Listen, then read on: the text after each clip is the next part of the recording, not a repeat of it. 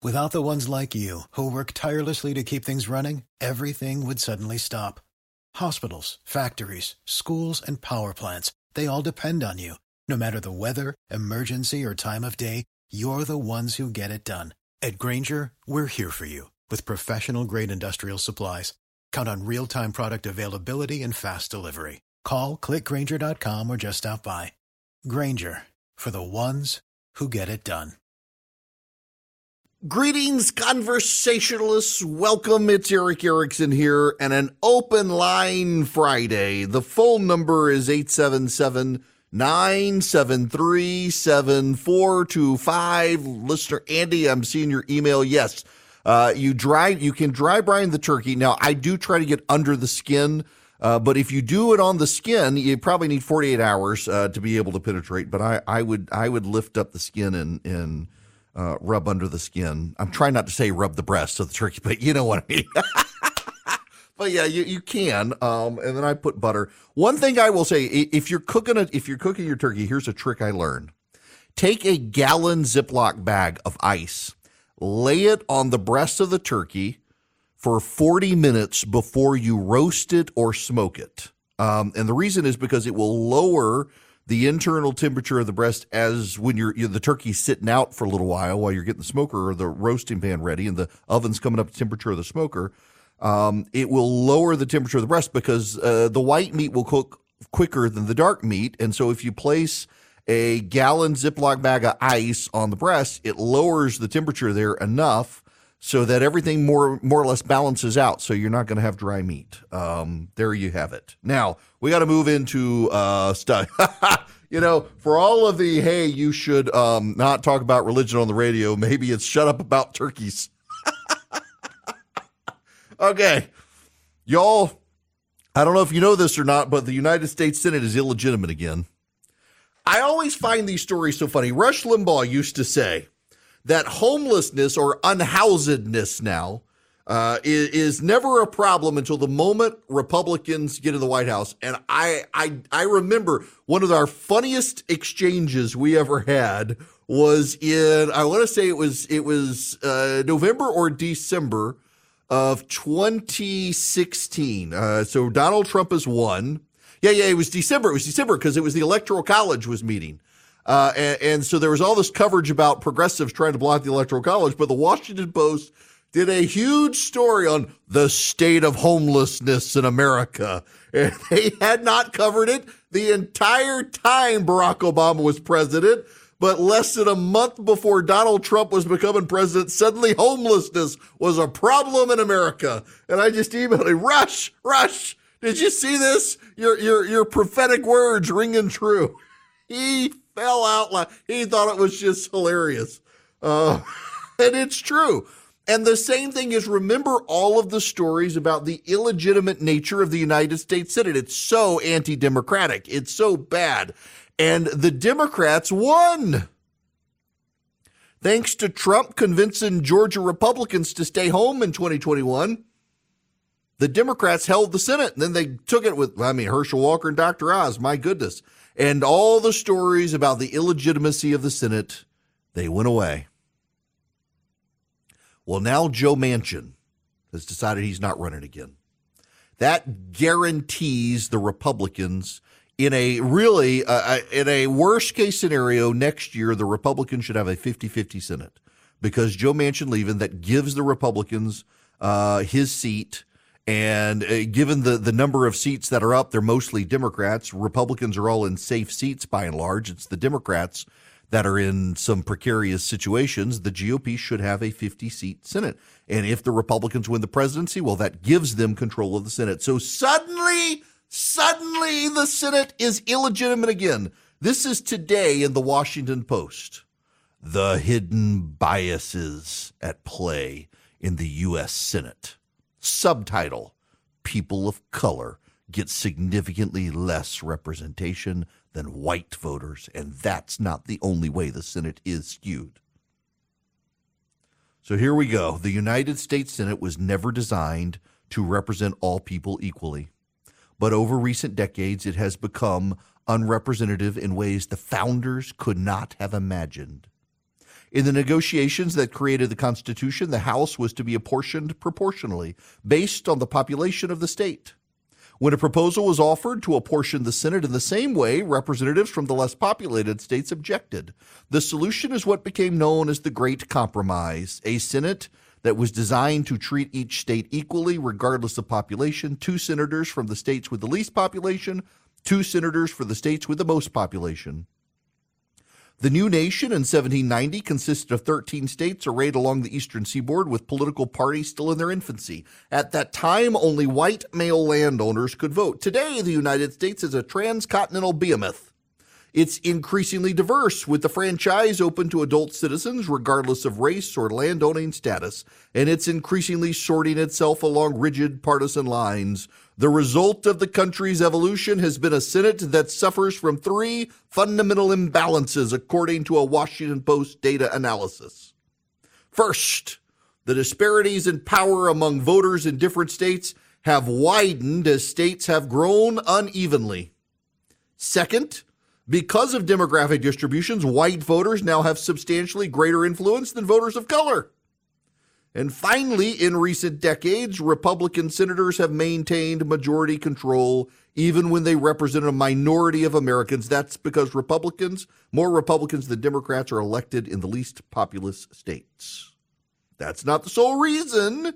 These imbalances have contributed to the Senate's inability to enact legislation that enjoys popular support, from voting rights to gun laws. Ah, yes, you see, it's those white voters who are the problem in the rural states.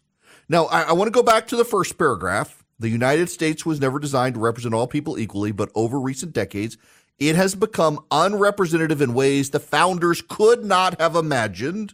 First, the disparities in power among voters in different states have widened as states have grown unevenly. That's actually the whole reason for the Great Compromise.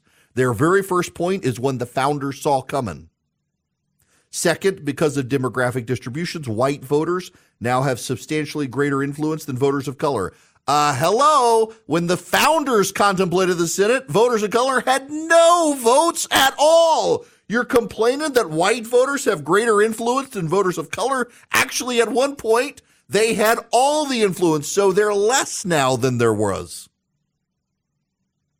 And finally, Republican senators have maintained majority control even when they represent a minority of Americans, because Republicans, more than Democrats, are elected in the least populous states. Now, it's true, the Republican Party was not around at the time, and there really weren't major parties when the Republic got started, but factionalism was a thing. Have these people read the Federalist Papers? Factionalism was an entire contemplated aspect of the divisions of power and the separations of power and the 3 articles of the Constitution. Good gracious, these people are making mountains out of molehills of things the founders actually did contemplate.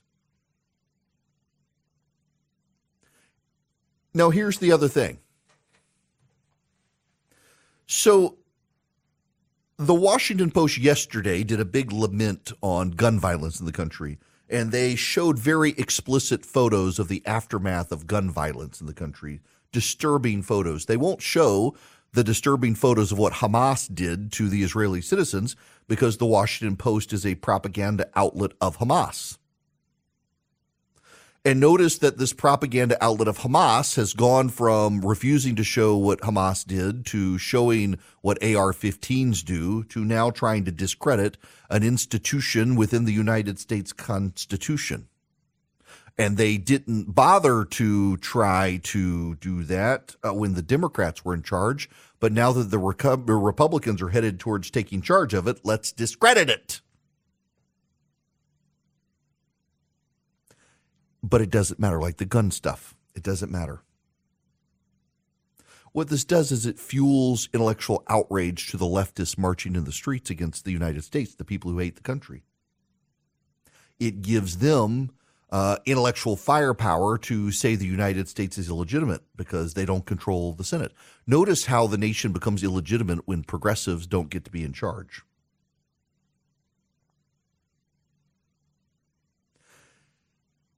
But it doesn't matter. It takes 2/3 votes of both houses of Congress and 3/4 of the states to change the composition of the Senate. And even then, the Constitution of the United States prohibits any state from losing senators without its consent. The Senate is not a proportional body. The Senate represents the states. And so into this, I must do something and remind everyone listening that the states are sovereign nations. We don't talk about it that way anymore. But the states are sovereign, semi-sovereign now. The states ceded certain powers to Washington, D.C. There are specifically 14 states in this nation that were sovereign, 15 states in this nation that were completely sovereign entities. What Maine, New Hampshire, Vermont, Massachusetts, Connecticut, Rhode Island, New York, New Jersey, Pennsylvania, Delaware, Maryland, Virginia, the Carolinas, Georgia. What am I missing in there? Well, so you got the first 13 original colonies, and then you have Texas. That's 14. And then you have Hawaii. That's 15. Hawaii was a kingdom. You had these 14 were actual sovereign, fully sovereign entities. All of the others came through land expansion and divisions. West Virginia came from dividing Virginia. The Northwest Ordinance came from those areas. Ohio, Indiana, Illinois, those areas. You spread west. The federal government acquired land. As the population grew, they became states. So those arguably were the federal government broken into state subdivisions. But the original 13 states, plus Texas and Hawaii, they were fully sovereign nations that gave up some sovereignty to Washington, D.C. And we treat the others in the same way. Louisiana, of course, and much of the territory thereof, the Louisiana Purchase, was purchased from France. Louisiana was a separate nation. Florida belonged to Spain. Alabama and Mississippi used to be part of Georgia. That's right, Alabama and Mississippi. Georgia existed before you did. You were part of the state. So they matter. They matter because of sovereignty. They matter because the states are semi-sovereign nations. Now, the Civil War settled the fact that once in, you can't get out. Settled at least for now. But for now, and probably forever, you're not leaving, but you still matter. The 10th Amendment ratified and made clear you're semi-sovereign. You only ceded limited powers to Washington, and the Senate is supposed to represent you. That, by the way, is why I think, the 17th Amendment is bad and should be repealed, that allows for direct election of the senators. I think we should go back to the way it was, which is that governors appoint and legislatures confirm the senators. I think we really should go back to that as a reminder that the senators are beholden to the states and not to the people, because the states still matter. And all this belly aching from the left has everything to do with their lack of control of the institution, not the institution itself.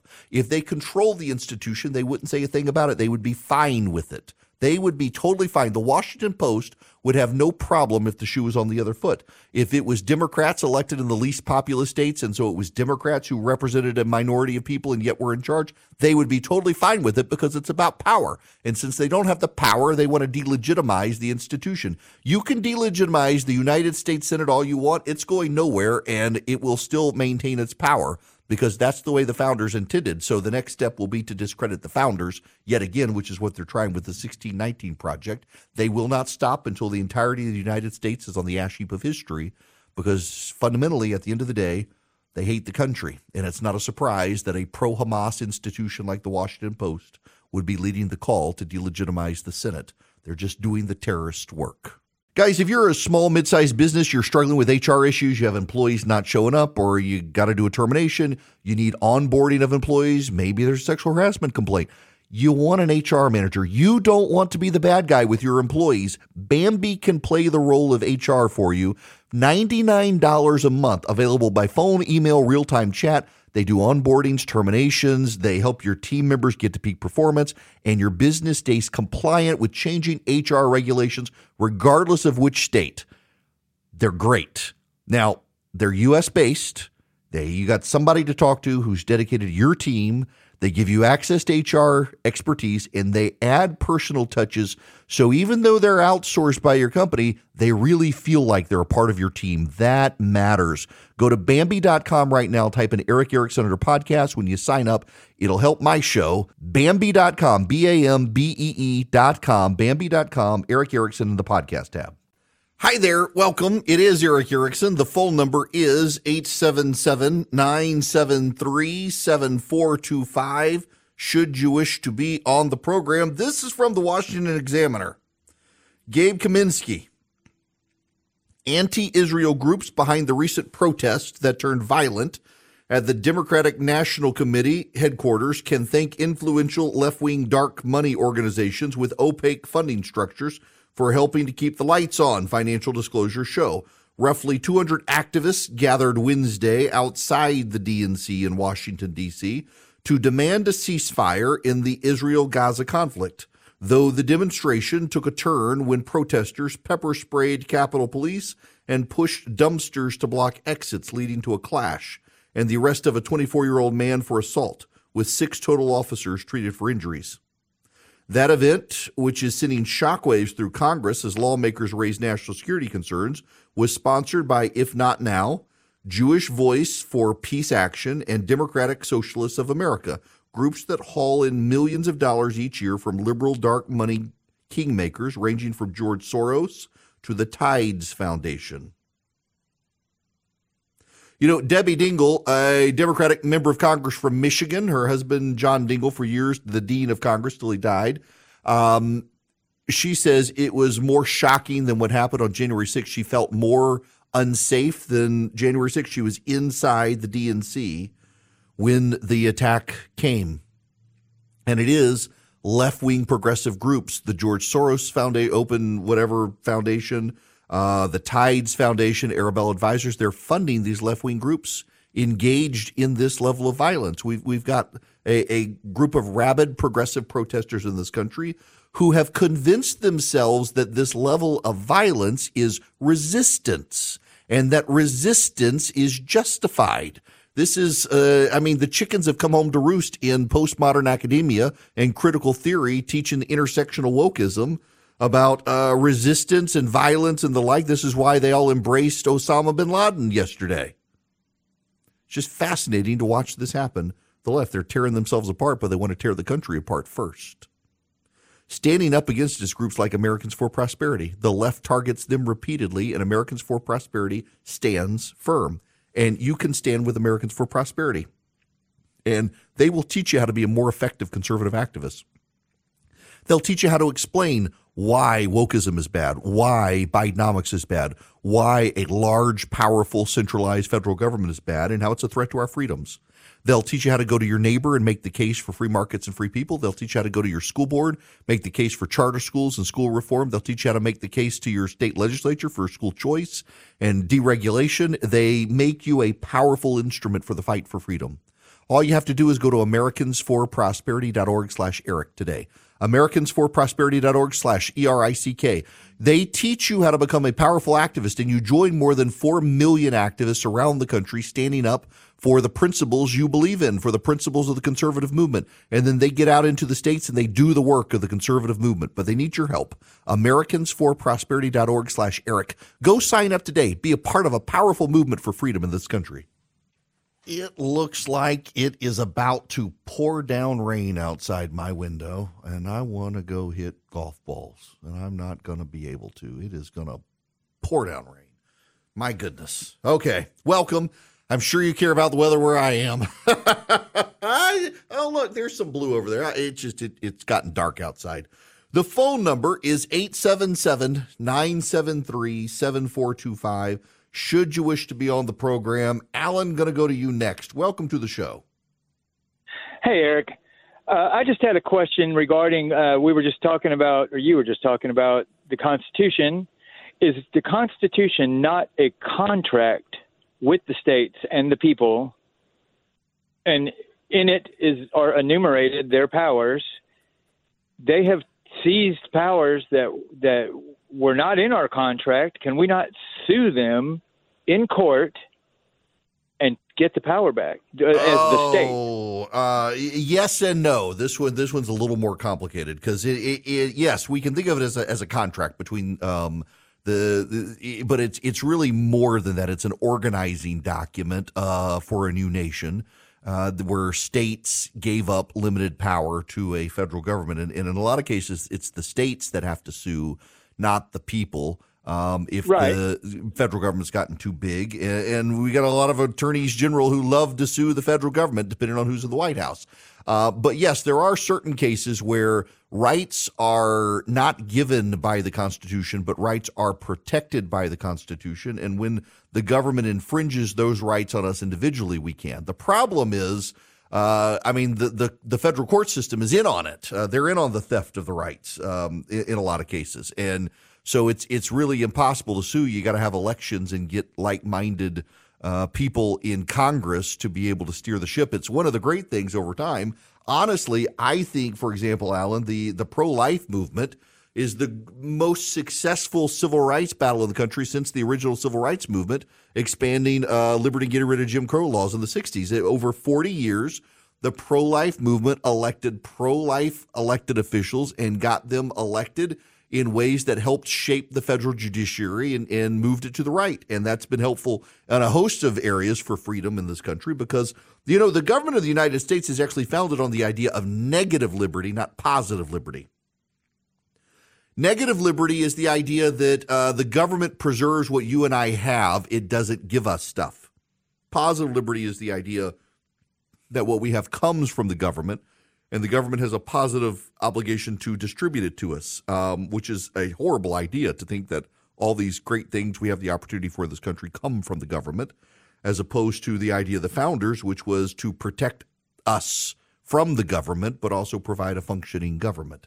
Philosophically, everybody has a different view on this, but I got to tell you, elections matter, and picking conservatives to go to Washington, to the Senate, to then pick conservative jurists who believe that we got to interpret the Constitution as written when written is a great thing. And for 40 years, conservatives have been very successful at doing that. Almost so successful that people forget that success. Kathy, you're going to be up next. Welcome to the show, Kathy. Hi, thank you. I'm a conservative Republican, and we're constantly hearing about what a success Bidenomics is and how all these new jobs have been created and how the country is progressing. But you never hear anyone speaking of how many people have filed for bankruptcy. Mm-hmm. And I was just wondering what your thoughts are on that. Look, it's not just people filing for bankruptcy, but people headed there because they're more and more relying on credit cards for cost of living. Yeah, Kathy, you're right. It's a sign of something unstable in the country. There has not been statistically a huge spike in bankruptcies in the last couple of years. But there have been a huge spike in people having to renegotiate debt, which is a precursor to bankruptcies. That's relevant, Kathy, to this audio. This is from Joe Scarborough on Morning Joe on MSNBC. And what's so frustrating at the White House is that they have numbers that show 75% of Americans are happy with where they are economically. Yeah, the data doesn't always make sense. I can tell you from banging my head against the wall, communicating about the economy from the White House for 2 presidents over many years, it is very difficult to do.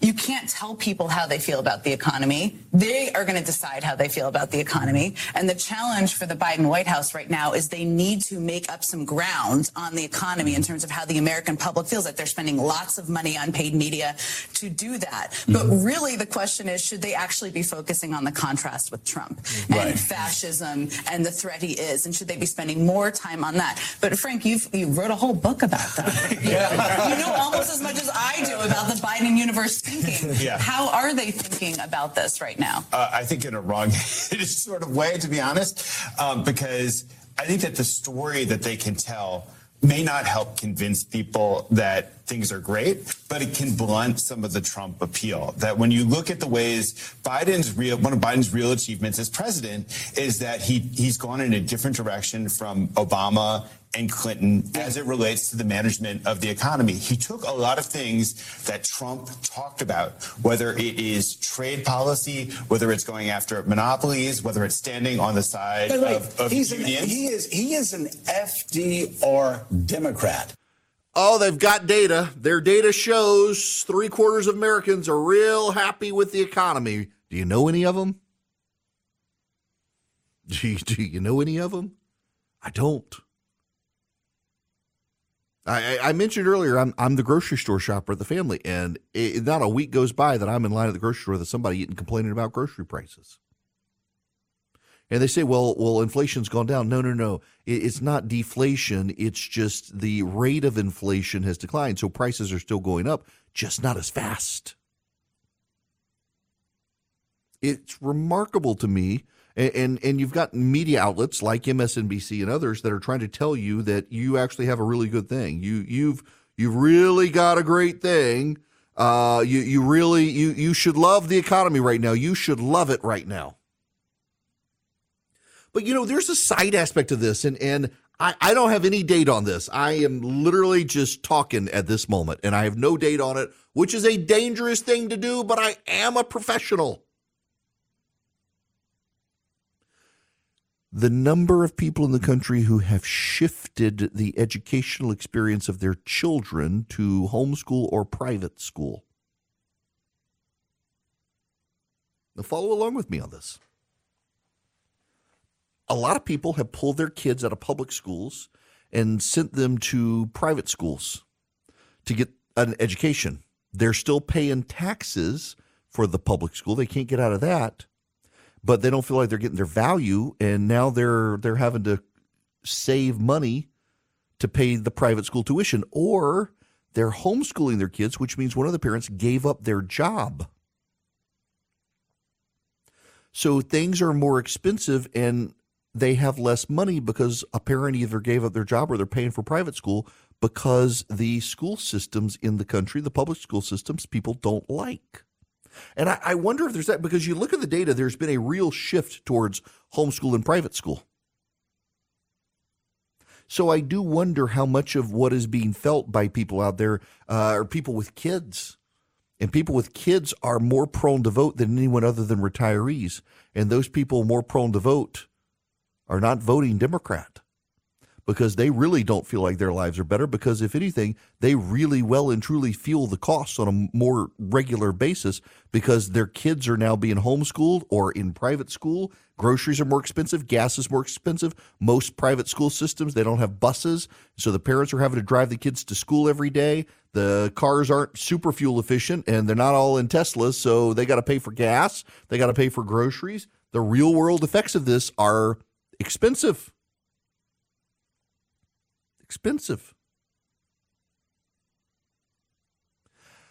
So earlier in the program, I encouraged people to be thankful, to remember the things they should be thankful for, to be grateful. But if you're not happy or you're not thankful, it doesn't do a whole lot of good for someone to tell you to be. Maybe remind you of stuff, but when it's the government telling you, oh, you should be thankful. Yes, your groceries are more expensive, but your take-home pay is going up. Yeah, but it's offset by the higher costs. It's really hard to lecture Americans on this sort of stuff because Americans remember what it was like in the Trump administration, and it wasn't this bad. It is a Bidenomics phenomenon, and Joe Biden has wrapped himself in the label. And part of me, and there's no way to really pull it, But part of me thinks that people philosophically, like mentally, psychologically, that Biden embracing the idea of Bidenomics just really hacks them off because they don't feel happy about it. And it feels like Joe Biden is wrapping himself in it and saying, you people should be happy thanks to me. And people don't feel happy at all thanks to him. Back to the phones. Ron, you're going to be up next. Welcome to the Eric Erickson Show, Ron. Yeah, I guess I've been thinking about it ever since the attack on Israel. So, but I mean, why is there such a worldwide hatred for Jewish people? I mean, I've heard the jokes all my life, but I mean, I don't understand why it's to this level. Ron, I will tell you, it's anti-Semitism to me and a lot of other people is actually a canary in the coal mine. I was explaining this to my kids the other day. They didn't understand the phrase. Coal miners would take canaries into the coal mines with them, and when the birds stopped chirping, they knew they were hitting pockets of either carbon monoxide or carbon dioxide, and they needed to get out or they were going to die too. Anti-Semitism is a canary in the coal mine for some sociological poison in society. When anti-Semitism rises, it means there is societal discontent rising and people are looking for a fall guy. Jews get the blame faster than other groups because Jewish people are disproportionately seen as being in charge of institutions of finance, of banks, and things like that. So when society no longer feels good, economically safe, they go blaming the bankers, and the bankers are Jewish, and they're Jewish by a historic fluke. Anti-Semitism's first rear its head by early Christians who blamed the Jews for killing Jesus. And Jews were treated as second-class citizens. And Christians thought it was unseemly for Christians to be involved with money because what does the New Testament say? You can't serve both God and money. And so the Christians would force the Jews to be the bankers, to lend them money.